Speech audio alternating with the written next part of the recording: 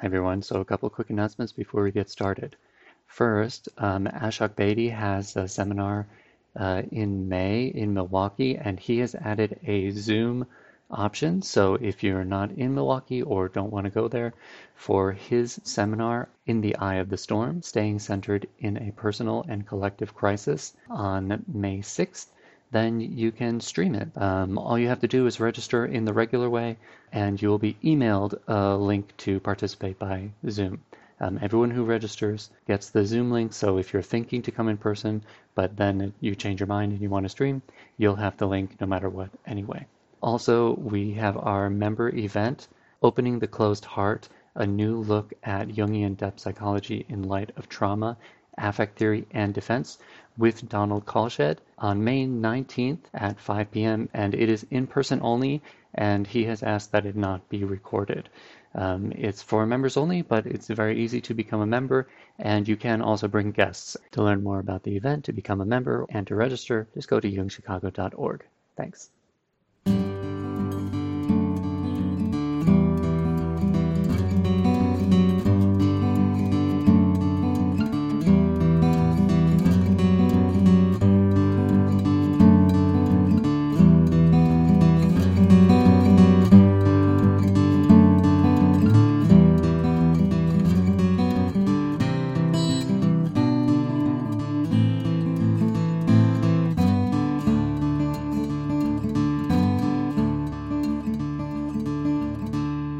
Welcome to the Jung Anthology podcast from the C.G. Jung Institute of Chicago. Women's Spirit, The Fire Within, with Jean Shinoda Bolen, MD. This episode is the first part of the series Women's Spirit, The Fire Within. In an effort to keep these introductions short, I'm not going to read the description, and from here on out I probably won't read descriptions, but the description and Jean's bio are both available in the show notes. Jean Shinoda Bolen has been on the podcast several times. She has quite a long bio, so you can read the whole thing, but she is a psychiatrist, Jungian analyst, internationally renowned author and speaker, and the author of many books, which you can find anywhere you get books. This was recorded in 1994, so it's from that time and point of view. Okay, now let's jump right in. Each event that I do is separate and one unto itself, but there is a continuity in the women's workshops that I began last year here.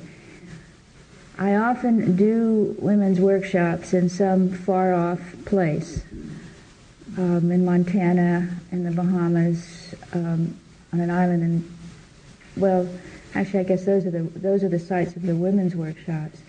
And it was my feeling that much of what goes on in a longer period away from where people usually are might be something that could be done within a weekend, because what really is done is not that I have some body of knowledge that you're supposed to absorb and know and repeat back to yourselves, but rather I think, as I have gathered over time, what it is that my workshops can do is move you into yourself. And that's been also the sense of what I've written and what it has done for readers, is the notion that somewhere along the line you read something, you hear something, and there is an evocative response in yourself, whether it is a beginning aha, whether it's a seed, that there's something that comes alive or is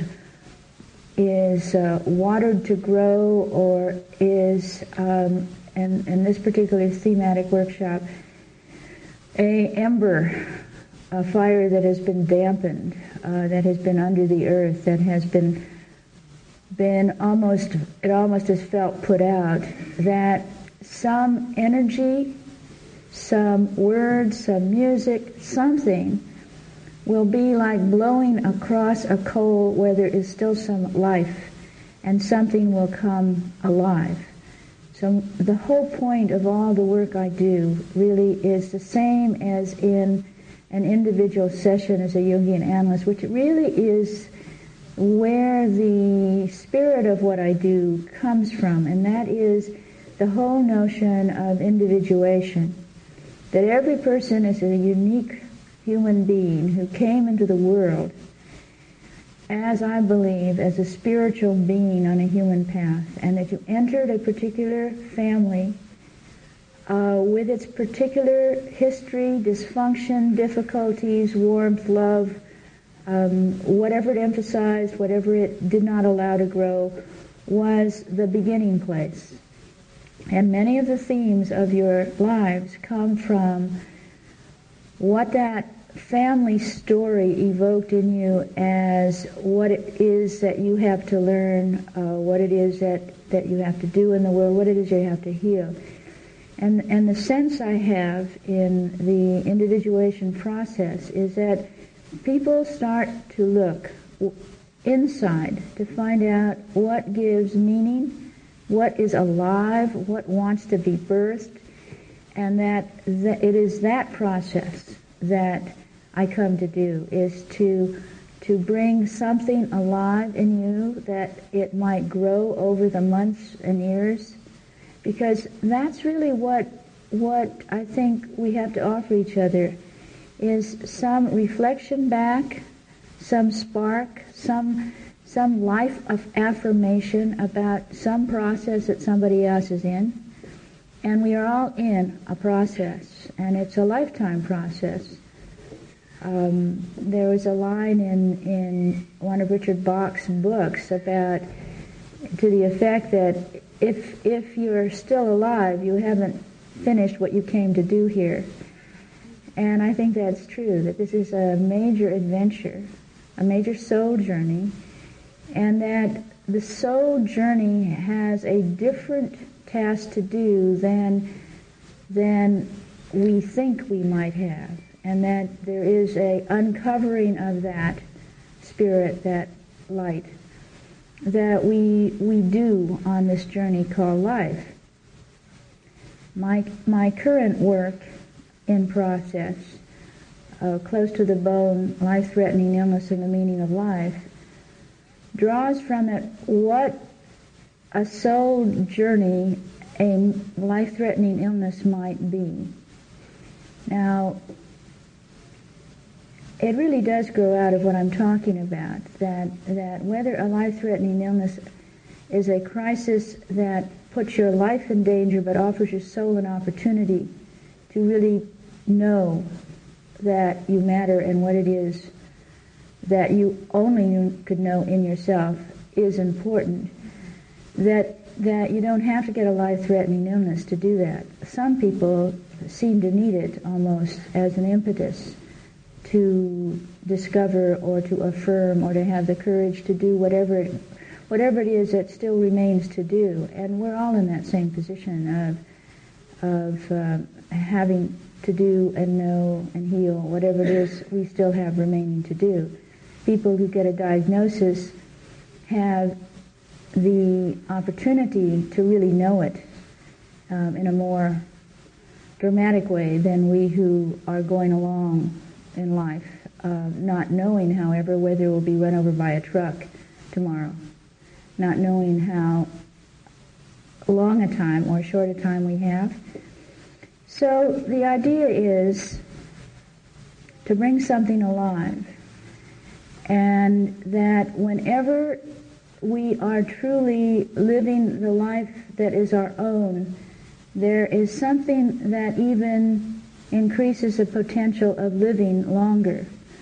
Lawrence LeShan wrote a book on his work as a psychoanalyst with people with terminal illness, and I think that his conclusions are a marvelous expression of what the individuation journey is about as well. He had the opportunity to do clinical research on people with terminal diagnoses, and when he did it at first, He did it, I'm sure, with compassion and with the tools of a good psychoanalytic training, which is often reflective, which is often focusing on what is wrong, what is, and certainly if people were facing a terminal illness, the focus was on support for what was wrong and going to kill that person. And he said that after he worked with these people, that it felt to him that when his work with them was something that they were doing voluntarily, that many looked forward to talking with him. Many seemed to feel better as a result of the session, but all of them died at the same rate as people who were not talking to him. And then he started to work from a totally different tack, which is, I think, the individuation tack. And that tack had to do with the spirit, with what it is that what it is that really mattered to the person. The questions of authenticity, about what is it that you might be doing that would make you glad to wake up in the morning to do it or to be it, and would allow you to go to bed at night good, tired. What would it be if you could make the world adjust to you rather than always adjusting to the world? And what if you knew that you didn't have very much time and so you had the support to do it? Well, what he found is that 50% of the people with terminal diagnosis had long-term remissions. So there was something about what it does when you live authentically, feel authentically, have your own fire and not reflected fire or not fire that's put out, I believe. And so that's yet another emphasis on the same general material that all my work, and I think the work of good individuation-oriented analysis always is about, that every person's story is unique, and yet it's possible to say right from amplifying myths, right from the archetypal imagery, which I've done, which essentially helps people to recognize themselves. And then once you recognize yourself, it's much more possible to live yourself instead of living somebody else's script or live someone else's assumption of who you are, which I think is a major women's problem. I'm going to read what I wrote about this workshop, in part to remind myself about what this workshop is about, but also because it's full of images. And some images will touch you and others will not. And what I found in my own learning is that the most valuable teaching that I've ever had were ones in which one major idea or something sparked something in me and I had something to feel and think about. And so, though there will be a number of words, obviously, in a workshop of this length and intensity, it's like the important one is one that you find yourself hearing in yourself, and you find yourself working on it, or it comes up again as almost background. The background of this workshop as you walked into it was music from an album called Full by Rachel Bagby, called I Am a Full Woman. And there is something also on this positive side that I find interesting about what is missing often in depth analysis, is the positive reflection back about what is there in the person, or what is in the process of becoming, what it is true to grow towards. And I was drawn by the metaphor between the similarity between Michelangelo and growth in a person. That is, he looked at huge pieces of marble and saw the figure that it was his task to free that was imprisoned in that marble. And I think that the work of being a parent, a teacher, a coach, an editor, a director, and certainly a therapist, is to help the person to see who's there that wants to come out in the full beauty of what is authentic. Whenever there is like a true note, we feel it. There is something really beautiful about what is true. And so to find what is the true note, the true image, the true face, the true fire, whatever it is that is true, and draw it out, really helps. In the spring, fairly recently, in fact, I had an opportunity which I said yes to, which was to participate in a conference in Tuscany.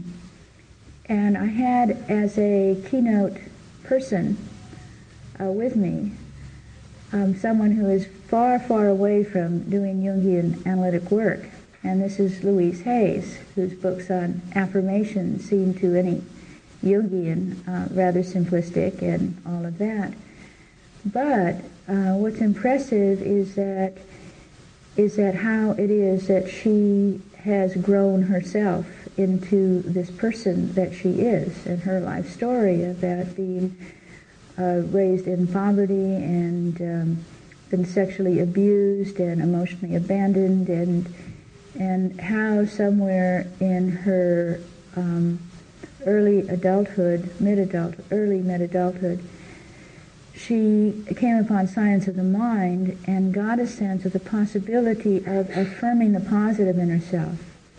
Now, her books on affirmation leave out something that I found happened and was true, and asked her about, that in the process she did two things. One, she went into the realm of positive thinking affirmations, but she also happened to also go into some good therapy.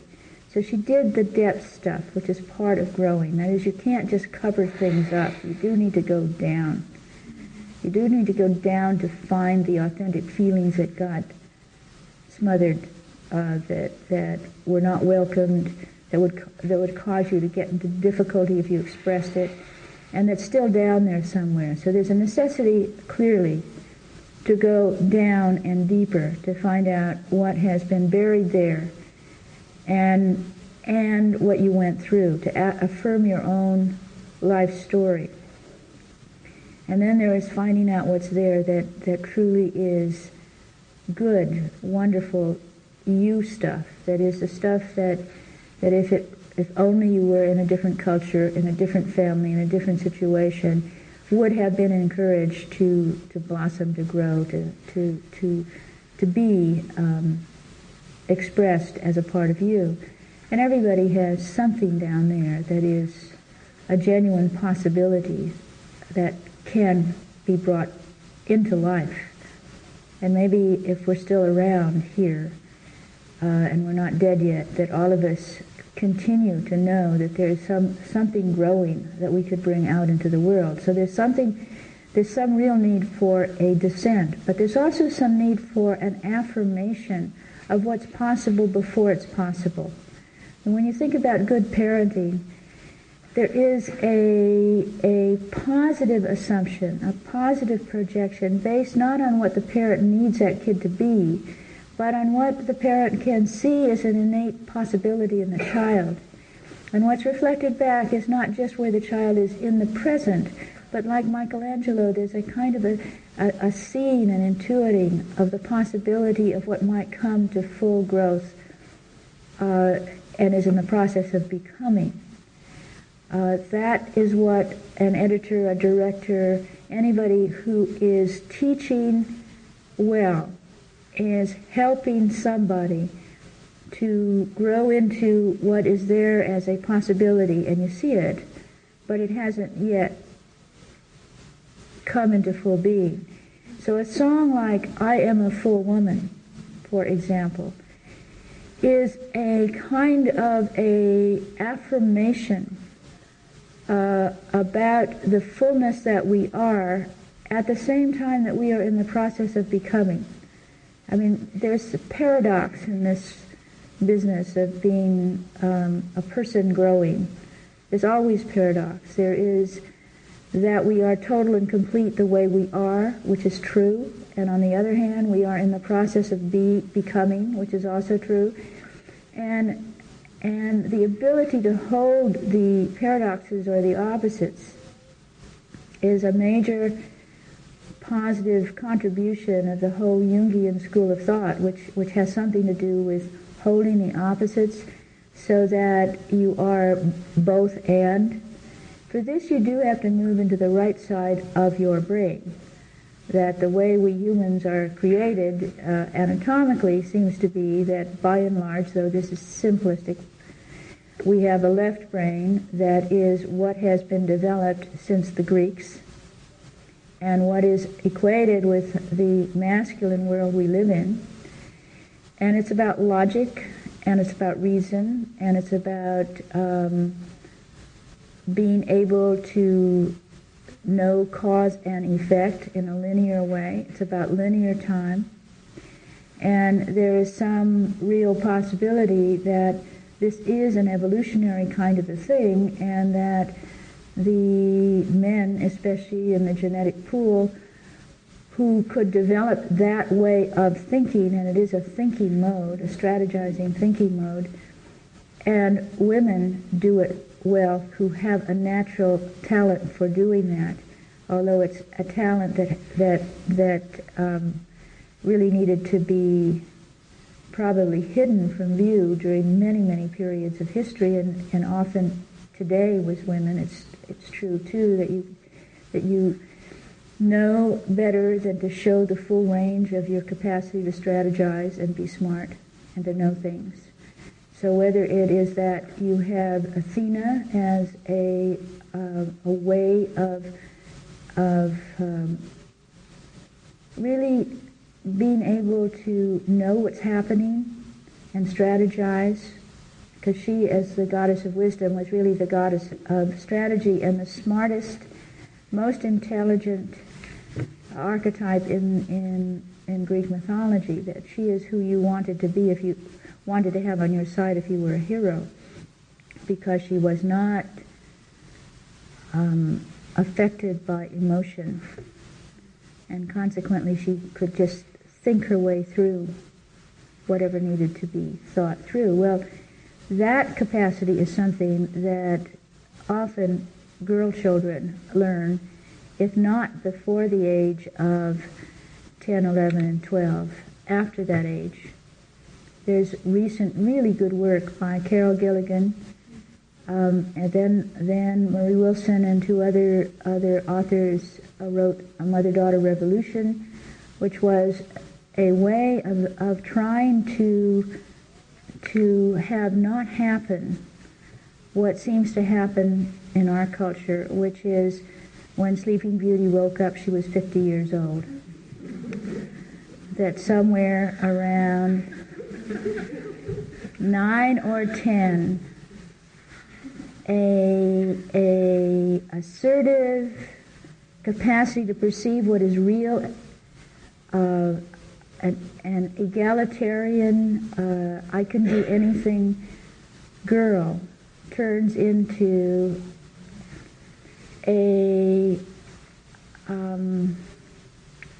woman or a handless maiden. The handless maiden stuff really starts around that time when you become incompetent, when you forget that your mind works really well, for example, and you stop speaking right out with a straight, here I am, this is what I perceive, this is what I want voice, but rather women start to speak hesitantly, make statements that end with an up inflection, as if it's a question. You make a statement, but it's put out there tentatively. And there's a whole way in which that kind of energy, which is fire, which is one, I'm going to use the metaphors very freely, because fire is one of those metaphors that can take many forms. I mean, there are many ways in which one can be fiery. And certainly fire and spirit are usually equated, that if you are a spirited woman, there is a way in which you put yourself right out there. If you do it too much, it's sort of called in your face. But it is what, like, a girl who doesn't know that she shouldn't be like that is like. And then she learns that she has to figure out what it is like to be a woman and act the role. Gloria Steinem uses, I was trying to think about the word that comes to mind about how we are all in many ways that what we do is we look around and we see what it is that is expected of us to be feminine. That we all have a sense that it is not how we would naturally be, and so we have to act the part of what is the model of what a woman should be like. And so we do an act which begins with what clothes do we wear and how do we wear our hair and how do we use our voice and all of that. And find acceptance or not, depending on how well we can pass as this model that we were supposed to be. And the question of when Sleeping Beauty woke up, she was 50 years old, has to do with that once you become postmenopausal, like you were prepubertal, you somehow are no longer being scrutinized in the same way, which is both a loss and a gain. And the possibility of then speaking your truth directly and being eccentric and wearing what you want to wear and not going along with the program comes up again around menopause, if you're lucky.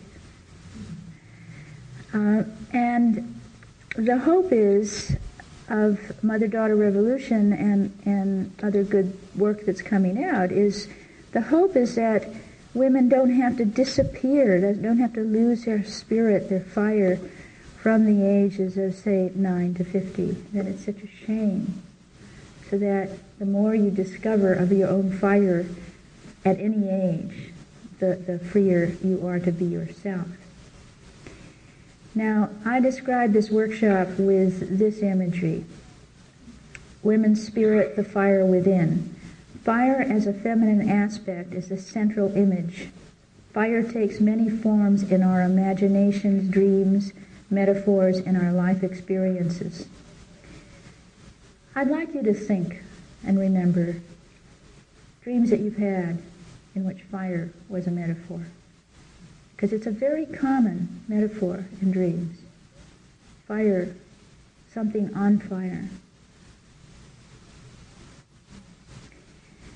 We think of hearth fire. This is Hestia's fire.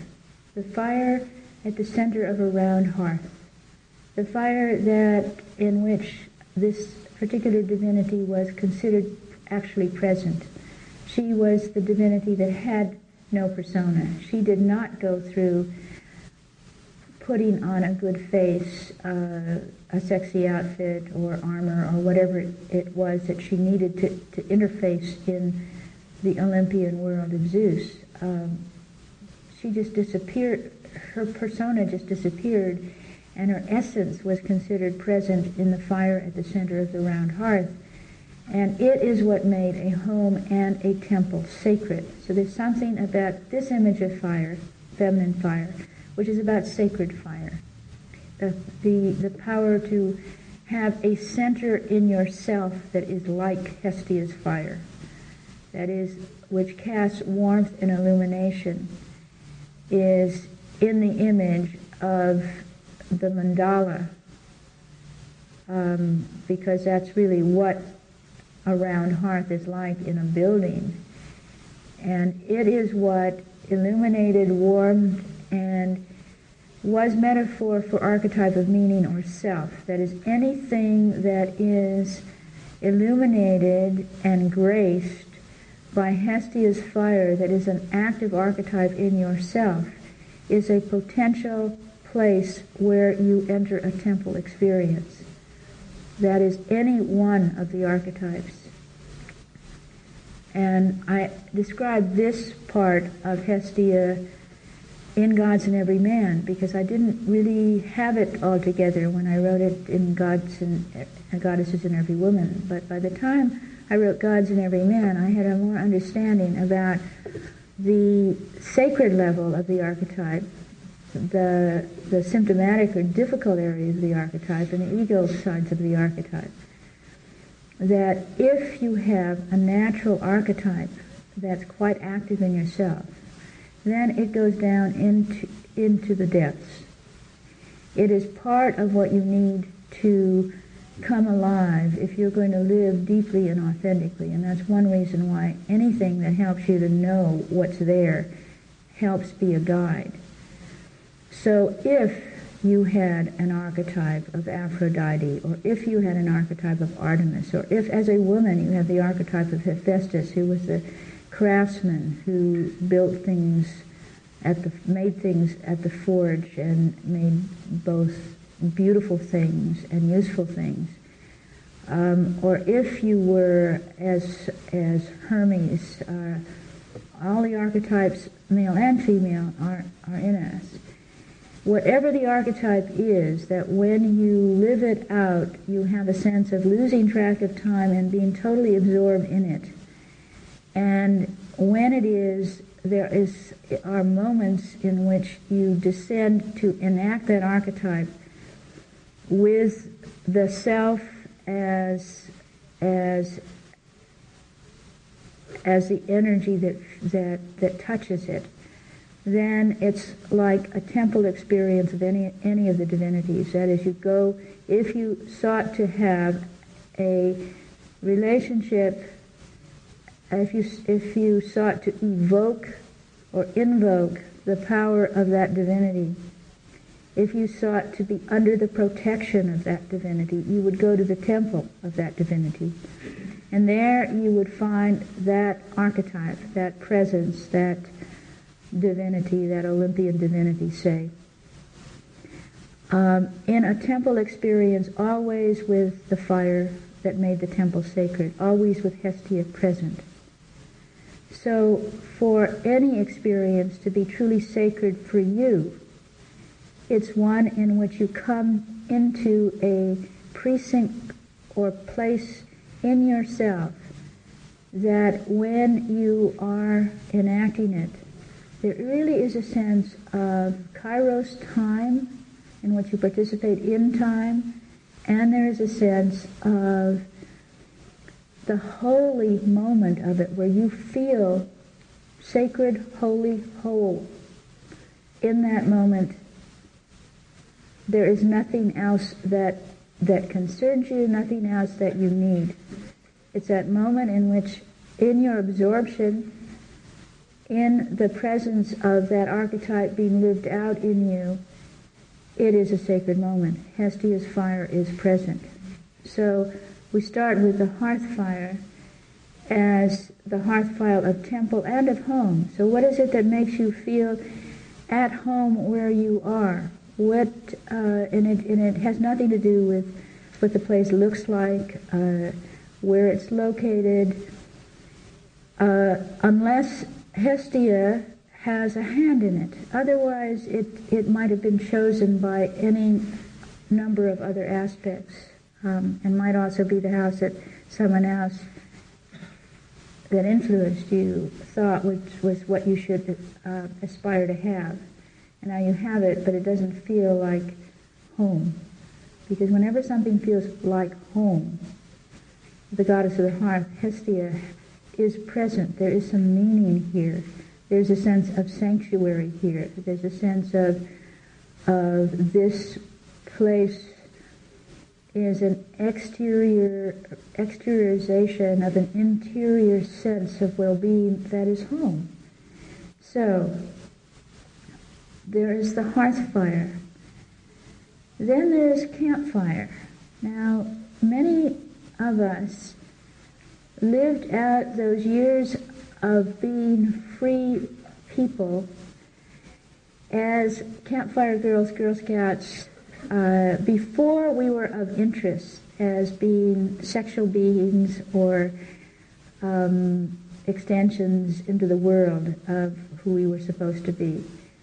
And often there is in a all-women's circle, which if you did go to Girl Scout camp or Campfire Girls camp, again, there was a campfire, and there was what you sat on around the fire, and the image was the fire at the center and then out in nature. So you were daughters of Mother Nature, not daughters of a particular social class or a particular family or anything. And the goddess that was evoked there was always Artemis, the goddess of the hunt and goddess of the moon, the archetypal Girl Scout and archetypal sister. That aspect of a woman that finds divinity in nature. This was what I described in the Taoist psychology of being a Girl Scout at age 8, 9, 10, and going away to camp, which was in Camp Osito, Camp Rancho Osito, that had the bear as its imagery, because it's by Big Bear Lake in Southern California. And we used to sleep. This was rustic camp. This was not tennis camp, expensive camp, etc. This was the Los Angeles County Girl Scout camp, and we slept out of doors. And so I would go to sleep every night looking at the stars. And there was that moment in which something shifted, and I mean, you started to look at stars, and we would look for shooting stars. For one thing, stars are so beautiful up in the mountains. There's so many of them. There is a sense of the beauty of the universe that touches the soul or the spirit. That is, beauty does this. And it may be a way that women as a gender have more access to divinity through that capacity to see beauty in the universe, in the face of a person, in a sleeping child, in that there is that the positive side of being women has to do with this realm is allowed us. In fact, this realm is often encouraged, which is a capacity to see beauty. Well, you can see beauty at one level, and it can then sink in at a deeper level. And as Aphrodite was the goddess of love and beauty, that when you have an experience of divinity through beauty, it's like there is an awe. And she was the goddess that was revered and was held in awe before she was devalued, depreciated, and feared. So here we touch into the capacity through being first out of nature as a daughter of nature, which is Artemis, the goddess who took great pleasure in wilderness and being out there where there aren't any paths and right ways to do things, but rather there's a sense of exploration and a sense that Mother Nature and women's nature and exploration and the capacity to aim for a target and be assertive was just a natural part of the feminine. That once you're out in that realm, the possibility then of feeling the beauty and being affected by it becomes possible. And for me, I think that was clearly an awakening of what could be called the pagan aspect of divinity. That is, what it is that touches you that is of nature, not of revelation to somebody else, not about church and not about hierarchy and not about formal sacraments, but about you having a sense in which you are part of this beautiful universe. And for me, there was first the kind of just being awestruck that there were so many stars, because I'm a city person and we don't see that many stars in the city. And out in nature, out on top of a mountain, there are just, it feels like jillions of stars, and they feel so close. They feel bigger and closer, and you see the Milky Way, which you never see in the city. And during the summer months are often, I don't know whether it's true winter months, it could be, but the only time I've been out there has been in the summer, where you can see shooting stars. And initially it was just one of those things where see a shooting star, make a wish. But the concentration at looking at stars, to see a shooting star and being touched by the beauty of it, that was a place where I made a shift and got it at some intuitive feeling, Gnostic level, that I was part of this beautiful universe and I had a place here. And that's a expression of the sacred and the self, the sense. It's also the sense of the Tao. It's when you really have a sense of mattering, in that you have a place because you're here. And the place that you're here within, which is Mother Nature, is a beautiful place. Parenthetically, I think about how Descartes so wrecked nature and body by defining us as I think, therefore I am. And I was listening to a Buddhist teacher on tape the other day who put it much more in the way of Mother Nature.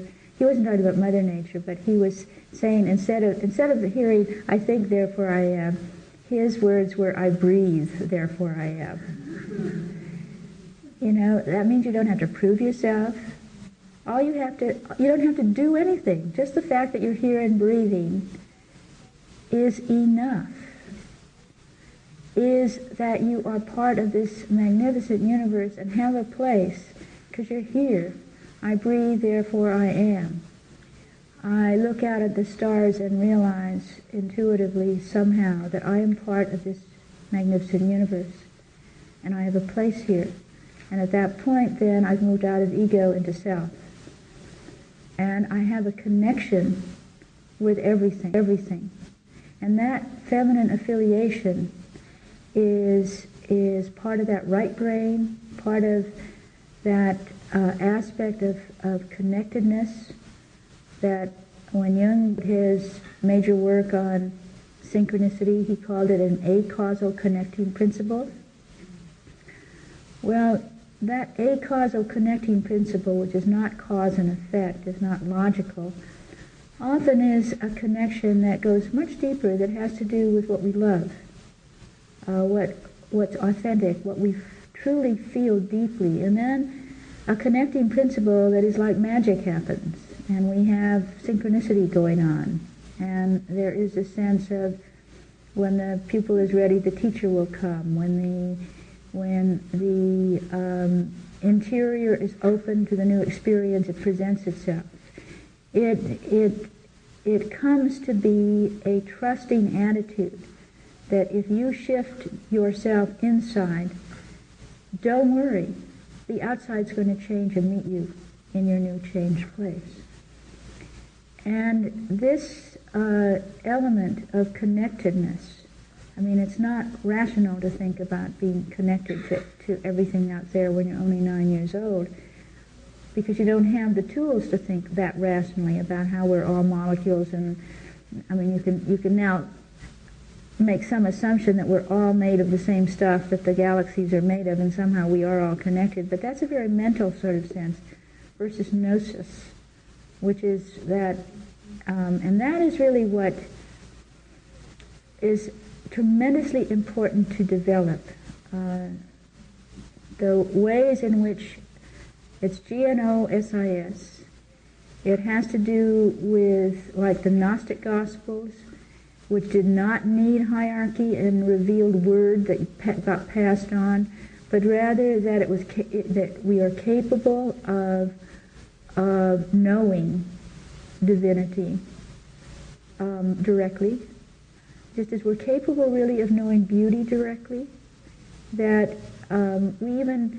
we mistrust our ability to know what it is, to say what it is we love or see as beautiful, because there are standards set as to what is supposed to be beautiful and what an educated palate likes to eat. I mean, whatever it is, there's some expert that says this is better than that. And if you want to fit in and look good, you'd better train yourself to like whatever it is that experts like, even though what might make your mouth water and might make your heart sing would be something quite different. So that what it is you know, the gnosis part of knowing what matters, is what I believe is the individuation task of really knowing and trusting that if this gives you joy, if this is beautiful to you, if this is what makes you feel at one with yourself and as if you know truly that you belong here, then go for it. You know, this is the truth. This is the gnosis. This is what you can know inside yourself. And to do that, and this is what Lawrence Oshan is asking of people that have a terminal illness. What do you know would make you feel glad to wake up to do? Who would you be with?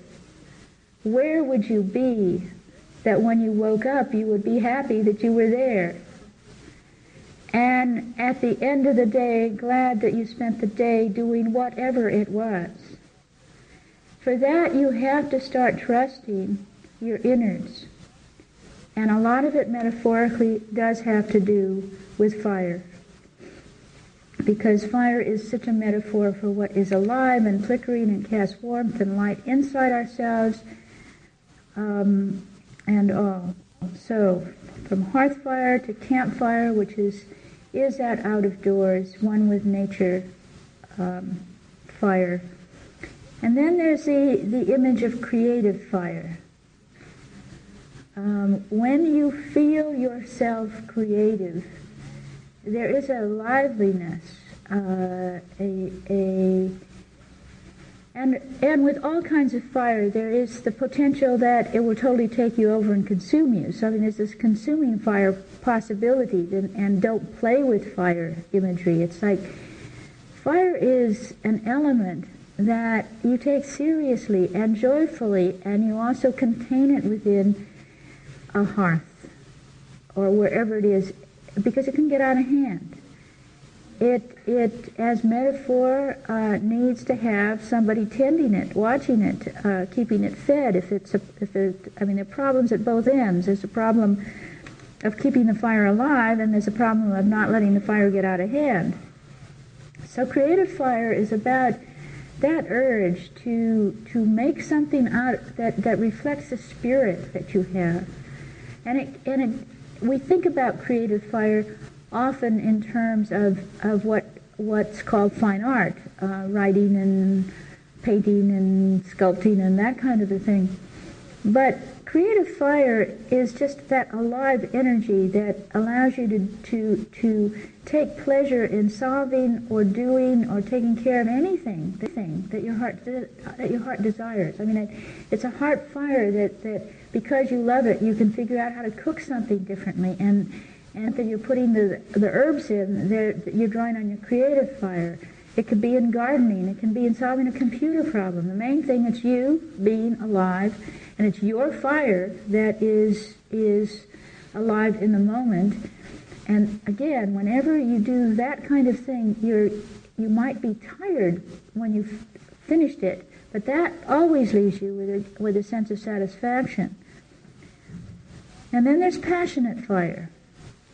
The fire, again, that has the possibility of both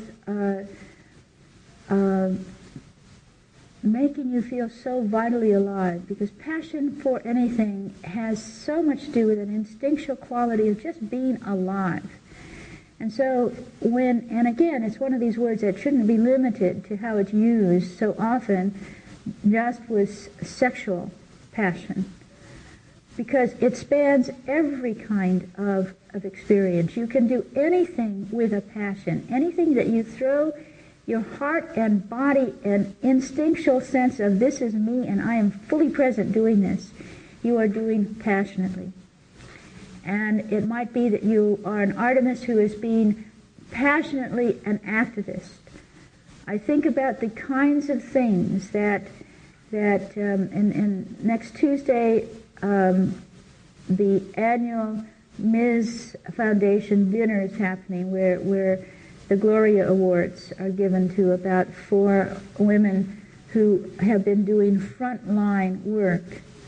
And always, when you look at who starts the first rape center, battered women's center, displaced homemaker center, wherever it is, it's usually a woman or a couple of women with a passion for justice and a passion for fairness and a passion for women's being safe so that all the kinds of things that have to do with sanctuary, with justice, with various qualities that cross the board with the archetypes. If you have a passion for whatever it is, you're willing to go to the edge with it often and put yourself on the line for it. If you're passionate about your art, you're passionate about justice, passionate about a relationship where you will risk yourself because of the passionate intensity with which you hold this person, this cause, this expression. So there is the passionate fire that is scary. You are not a well-behaved, proper young woman, proper middle-aged woman, proper professional when you are passionate. You might even speak stridently. Heaven forbid. You know, the women's movement began with bra burning. You are not afraid to look foolish, ridiculous in making a point about your passion. Passion is not judicious. That's why it helps to have some Athena around. So that if you are passionate about something, that you also have some strategists saying, you know, not now, not here, over there, or something like that. But to be passionate about something is to be fully alive. It is to have a reason for being that in the moment moves you. And passionate fire is something that may have been put out along with creative fires and sacred fires if in the family, in the culture, in the marriage, it scared the significant other with power to make you feel less or afraid or intimidated. And sometimes the fire has to be strong enough to overcome a fear. And sometimes it is. And then purifying fire. In the metaphor of alchemy, which Edward Edinger speaks of, writes amazing charts of all kinds of examples of, and calcinadio is in alchemy, you keep going through the various processes. You go into the solution, into the water, solutio. You go into the blackness, negredo. You go into, every single one of them has a name. Well, calcinadio is when you go into the fire and all that comes out of the end is white ash. And it purifies It's a metaphor for the purification, driving out of impurities, drying out of wetness that has to do with over-emotionality or something like that, so that you go through a process of going through the fire to be purified so that your pure essence is what it is that is left at the end of that particular alchemical process.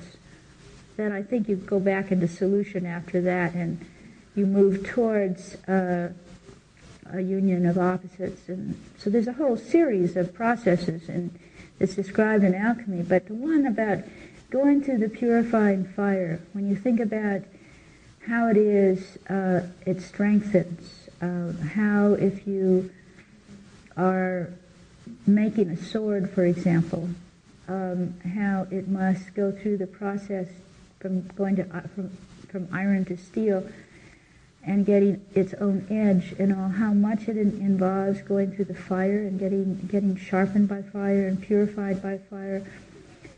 And fire certainly does purify an intent. If you are really going to be initiated into doing something that requires discipline, like steel out of iron, then you are going to have to go through an initiation or rites of passage that usually involve a certain trial by fire, being on the front lines, enemy fire, whatever the images are.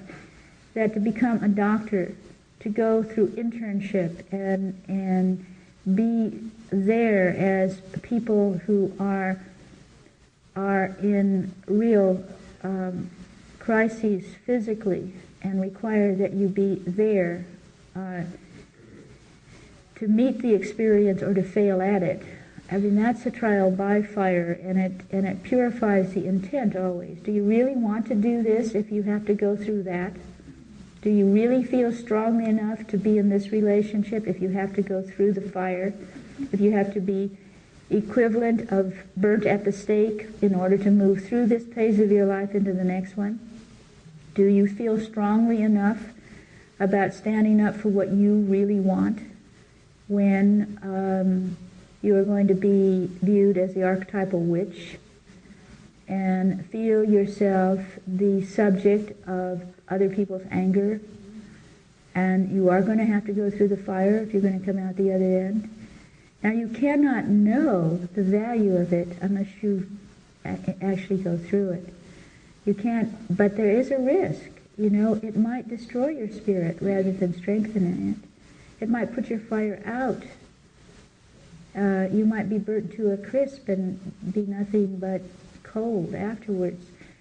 There are risks with fire, as with life, because that is this is certainly one of the major metaphors. The spark of life is, after all, a fire symbol. So fire can consume us. It can destroy ourselves and others. I mean, you can be, for example, passionately involved in a cause that has to do with justice, and you could end up becoming a terrorist at other end and destroy yourself, your humanity, and others because of your passion for what started out as a notion of justice. Often the destructiveness of fire has to do, again, with it being uncontained. That the woman in whom that fire burns doesn't hold it and choose where and when it would be expressed. Fire certainly can be transforming. There are metaphors and realities in which something that is, for example, there are certain seeds that only come to life under certain circumstances of heat, others that come alive under certain circumstances of water. But there is a range of life that requires certain levels of temperature before life can grow. And there's a fire that transforms a person. One of the experiences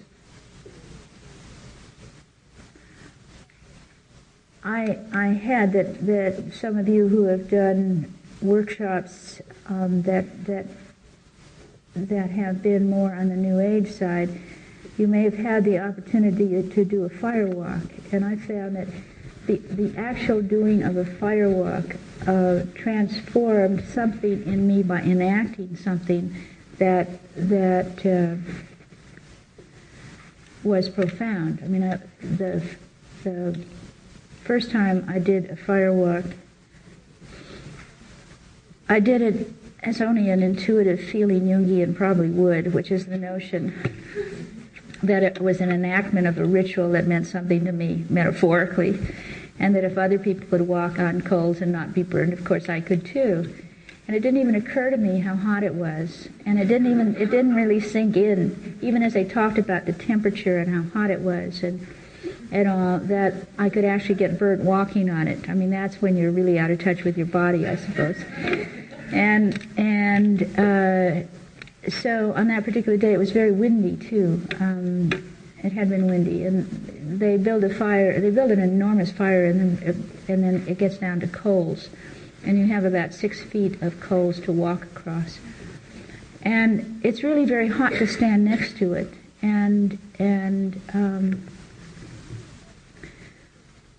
but for me, the metaphor, I was going through a major transition in my life, and it meant something symbolically about going across the fire and transforming this phase of my life. And that for me, the metaphor is so strong at times that if I enact a metaphor and really know what it means, it's part of what makes something shift in me. So I had this notion of I would do this fire walk. And I did it, I went over once, and I got, there were places where it was really hot, and what I found later is that the coals had stuck to the soles of my feet, and I'd gotten some blistering. But in that moment, it was like I was more concerned over I hadn't done it ritually the way I quite wanted to do it, and I had a choice of going over one more time, and I did, and all it did was give me a few more blisters. And so I came away from that experience with the perfect experience for me, which is I wouldn't get across scot-free. I would get burned, and that I really had to take that sort of thing into consideration, which was not what I might have done otherwise about firewalks anyway. And then the next time that I had to do a firewalk, I figured I wouldn't because my feet now knew that it could get burnt, and I didn't think my feet would be willing to do that. And I no longer was going to make by then I was much more in my body, and my mind was not going to tell my feet what to do. And this was at a winter solstice, and it was a long, dark night, and it was a long, dark period it's a dark period of my life, and the night of darkness, of the longest night of the year, and the whole notion of doing a fire walk was evoked by the friends of a man named Tony Joseph, who had honored the feminine with his work considerably. He had written on astrology, he had written on mythology. I knew him because he had assembled a series of films doing things in the world for the goddess. And he really saw himself as somebody who was doing work for the goddess. And so I knew him as a filmmaker, and other people knew him for other aspects of himself and his work. And he was dying of AIDS. And so on the winter solstice, there were about 30 of us who gathered to be with him and to be with our own dark nights, walking through them. And the metaphor was to have a fire walk. Only this time it was a very different experience. It was a group experience of really being with the dark night, with the possibility of death. We would go out to see how the fire was going one by one during as the fire burnt down. And again, it was one of these huge fires initially, and it kept burning down. And when it got to be coals, it was like I was aware that if I stood next to the fire, I'd back away because the fire that was radiating from the coals was so hot. So I had assumed that I would not take this fire walk because it was no longer, before it was heroic really, it was also metaphoric, and while there was metaphor involved, there really wasn't even that strong a metaphor involved by this time. I was really there because it was the winter solstice, and because Tony was dying, and because it was a dark time for me, and there was an opportunity to be with all of that, and there was also going outside under the stars and here, because it was in the Sonoma Hills, and be with this fire, tending the fire, and being with my own thoughts. And then when the fire walk started, at some point or another, without thinking, my body, psyche, made a decision to just do it. And it was a remarkable experience because it was cool, because it felt like I was walking on styrofoam rather than on coals. And I couldn't even feel the heat, even though moments before, standing on the side of the fire pit, or the fire walk, I could feel the heat just radiating up. And it made me, there was something about the transformation of my worldview that came with that it broke the laws of physical laws. Now, I had seen physical laws being broken before,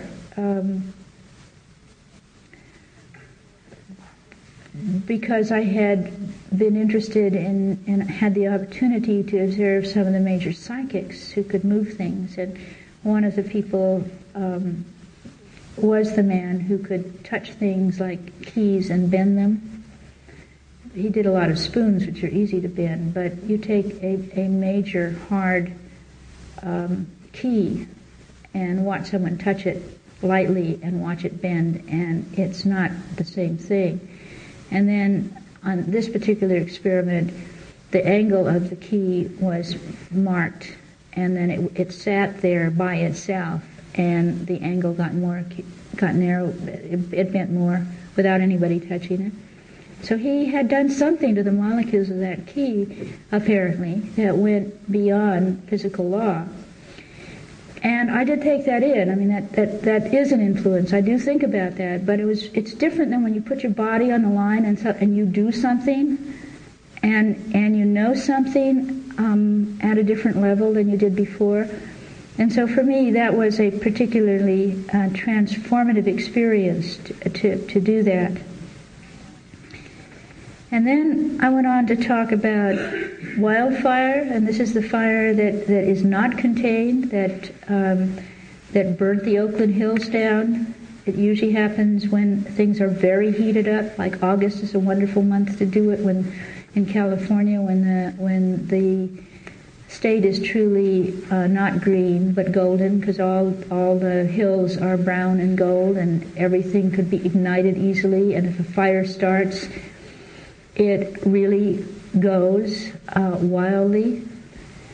And that's an expression sometimes about emotion that isn't deep, that just flash fires, moves through, consumes what's in its wake, and goes on.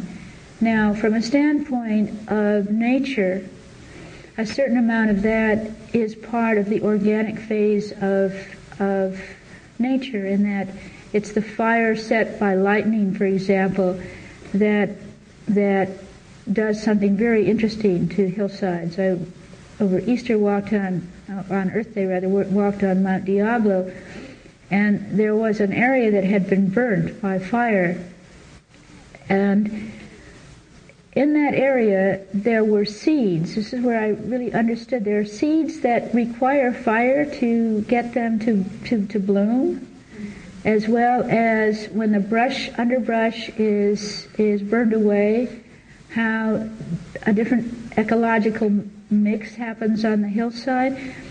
So it may be that from time to time a certain natural wildfire happens that may be like the kind of fire that burns over things, is temporary, and maybe in the longer run actually helps rather than hurts. I mean, when you've been stuffing how you feel, and you've been raised to never show your feelings, strong feelings, maybe something triggers a wildfire that just flashes up and sears for a while in a relationship, but the possibility of it just being momentarily out of control, burning what's right in front of it, and then passing over, and then there being something new coming up after that might be real. So, and then the last type of fire that I thought about was Pentecostal fire. And at the Feast of Pentecost in the Christian story, the followers of Jesus who now sensed or had the experience that there had been a resurrection gathered, and what they wrote about was that over the head of each person there was a fire, and that they could speak in tongues, and that they were obviously in a different reality than usual. Pentecost is a revealing kind of fire when you know some divinity directly. And in the one of the myths of the Grail legend, it was at Pentecost that the Grail appeared at Camelot, and each of the knights saw the Grail in his own way and no longer could just sit around the round table, but each had to then seek the individuation journey to go in quest of the Grail. So there's something about Pentecost, Pentecostal fire, that evokes a new level of spiritual knowledge. Again, one that is very Gnostic in that it is something that is very individual, but within a community of people at Pentecost, it's like each person had an experience of the personal fire overhead.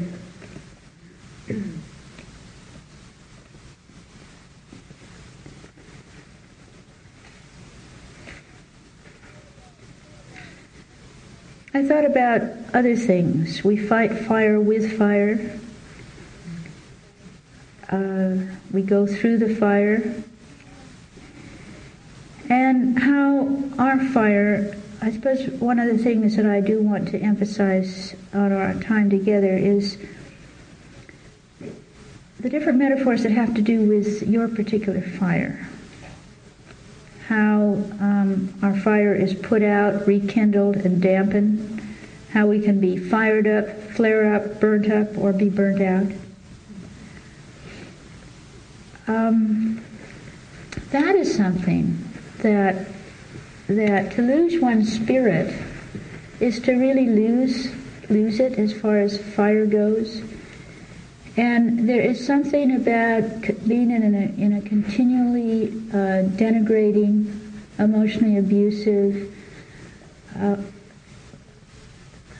situation, relationship, when you keep getting reflected back some other person's version of you, which is negative in some way, that how it is we seem to need each other to feel fire, our own fire. It's almost like to not have it reflected back means that it goes out. And in a culture that has felt that sexuality is not something that belongs to the woman, but belongs to the man who owns her, which is not where we are now, but this is the tradition through which we have come. Patriarchy has a great fear of women and women's power and women's sexuality. And women's sexuality as a goddess Aphrodite is very threatening. And so we get put in this Madonna-whore dichotomy, which is if we are sexual, that we are being whorish, and that sexuality should be punished if it leads to a baby that was born out of wedlock or a pregnancy that was unplanned, and that somehow women must be punished for their sexuality and men must have control over that sexuality. And if virginity is the value in the masculine culture, then the woman has to come to a man totally innocent, unaware that there could be a different lover than the one that she will have for life. And if she shows interest and is naturally passionate, how scary it is, and how even in the last century that would be something that she, even actually in the current times. I was reading a book by a Mormon woman who was describing how in the Mormon expectation that wearing this garment under one's clothes, which in the powerful play Angels in America, all of that Mormon stuff about stifling sexuality and wearing this garment that is like a body thick t-shirt so as to not become aroused is part of the experience of being initiated. That is, that one should be asexual, one should dampen the fire always, and always it's been women's situation to be punished for it. If you are in a culture that values virginity and you are raped, then you are punished forever in that culture. You can never be a clean woman again, never be an honorable woman again. And anything that has gone on in culture for a long time becomes part of the field of consciousness, or the morphic field to which we touch into, or the collective experience that we are influenced by. And so even today, I think it's impossible for a woman to be fully, positively sexual, choosing who it is, when it is, that she would like to be herself sexually, that it's not possible. That we are supposed to be responsive within a marital right, for example, whether we want to or not. We are not supposed to be sexual before. We're not supposed to be sexual in the Jewish tradition, and in many others that have to do with menstruation, lack of being unclean. There are whole periods in time when you are not supposed to be sexual because you're unclean. And who you are sexual with is something that is made much of. And all of that makes sexuality as passion very dangerous for women. And we are very unfree to be fully sexual beings. In fact, of all the archetypes that I described in Goddesses in Every Woman, it is Aphrodite who has really not been liberated in the culture. So there is how that fire is put out, how we cooperate in putting it out, because it's dangerous to have it acting up. Again, it's different when you contain something, hold it and choose, versus when someone else makes you responsible for containing it and controlling it, and responsible to some outer standard. Now, we do need to hold opposites in a culture, and that's the difficulties of it.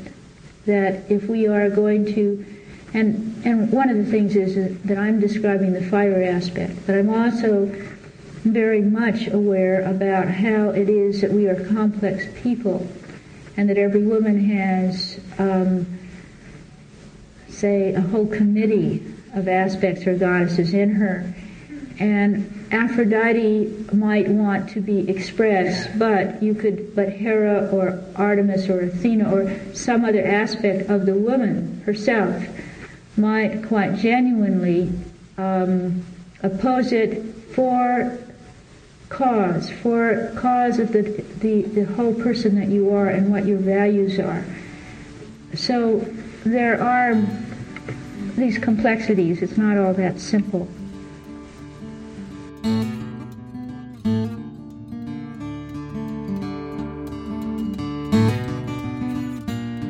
Thanks for listening.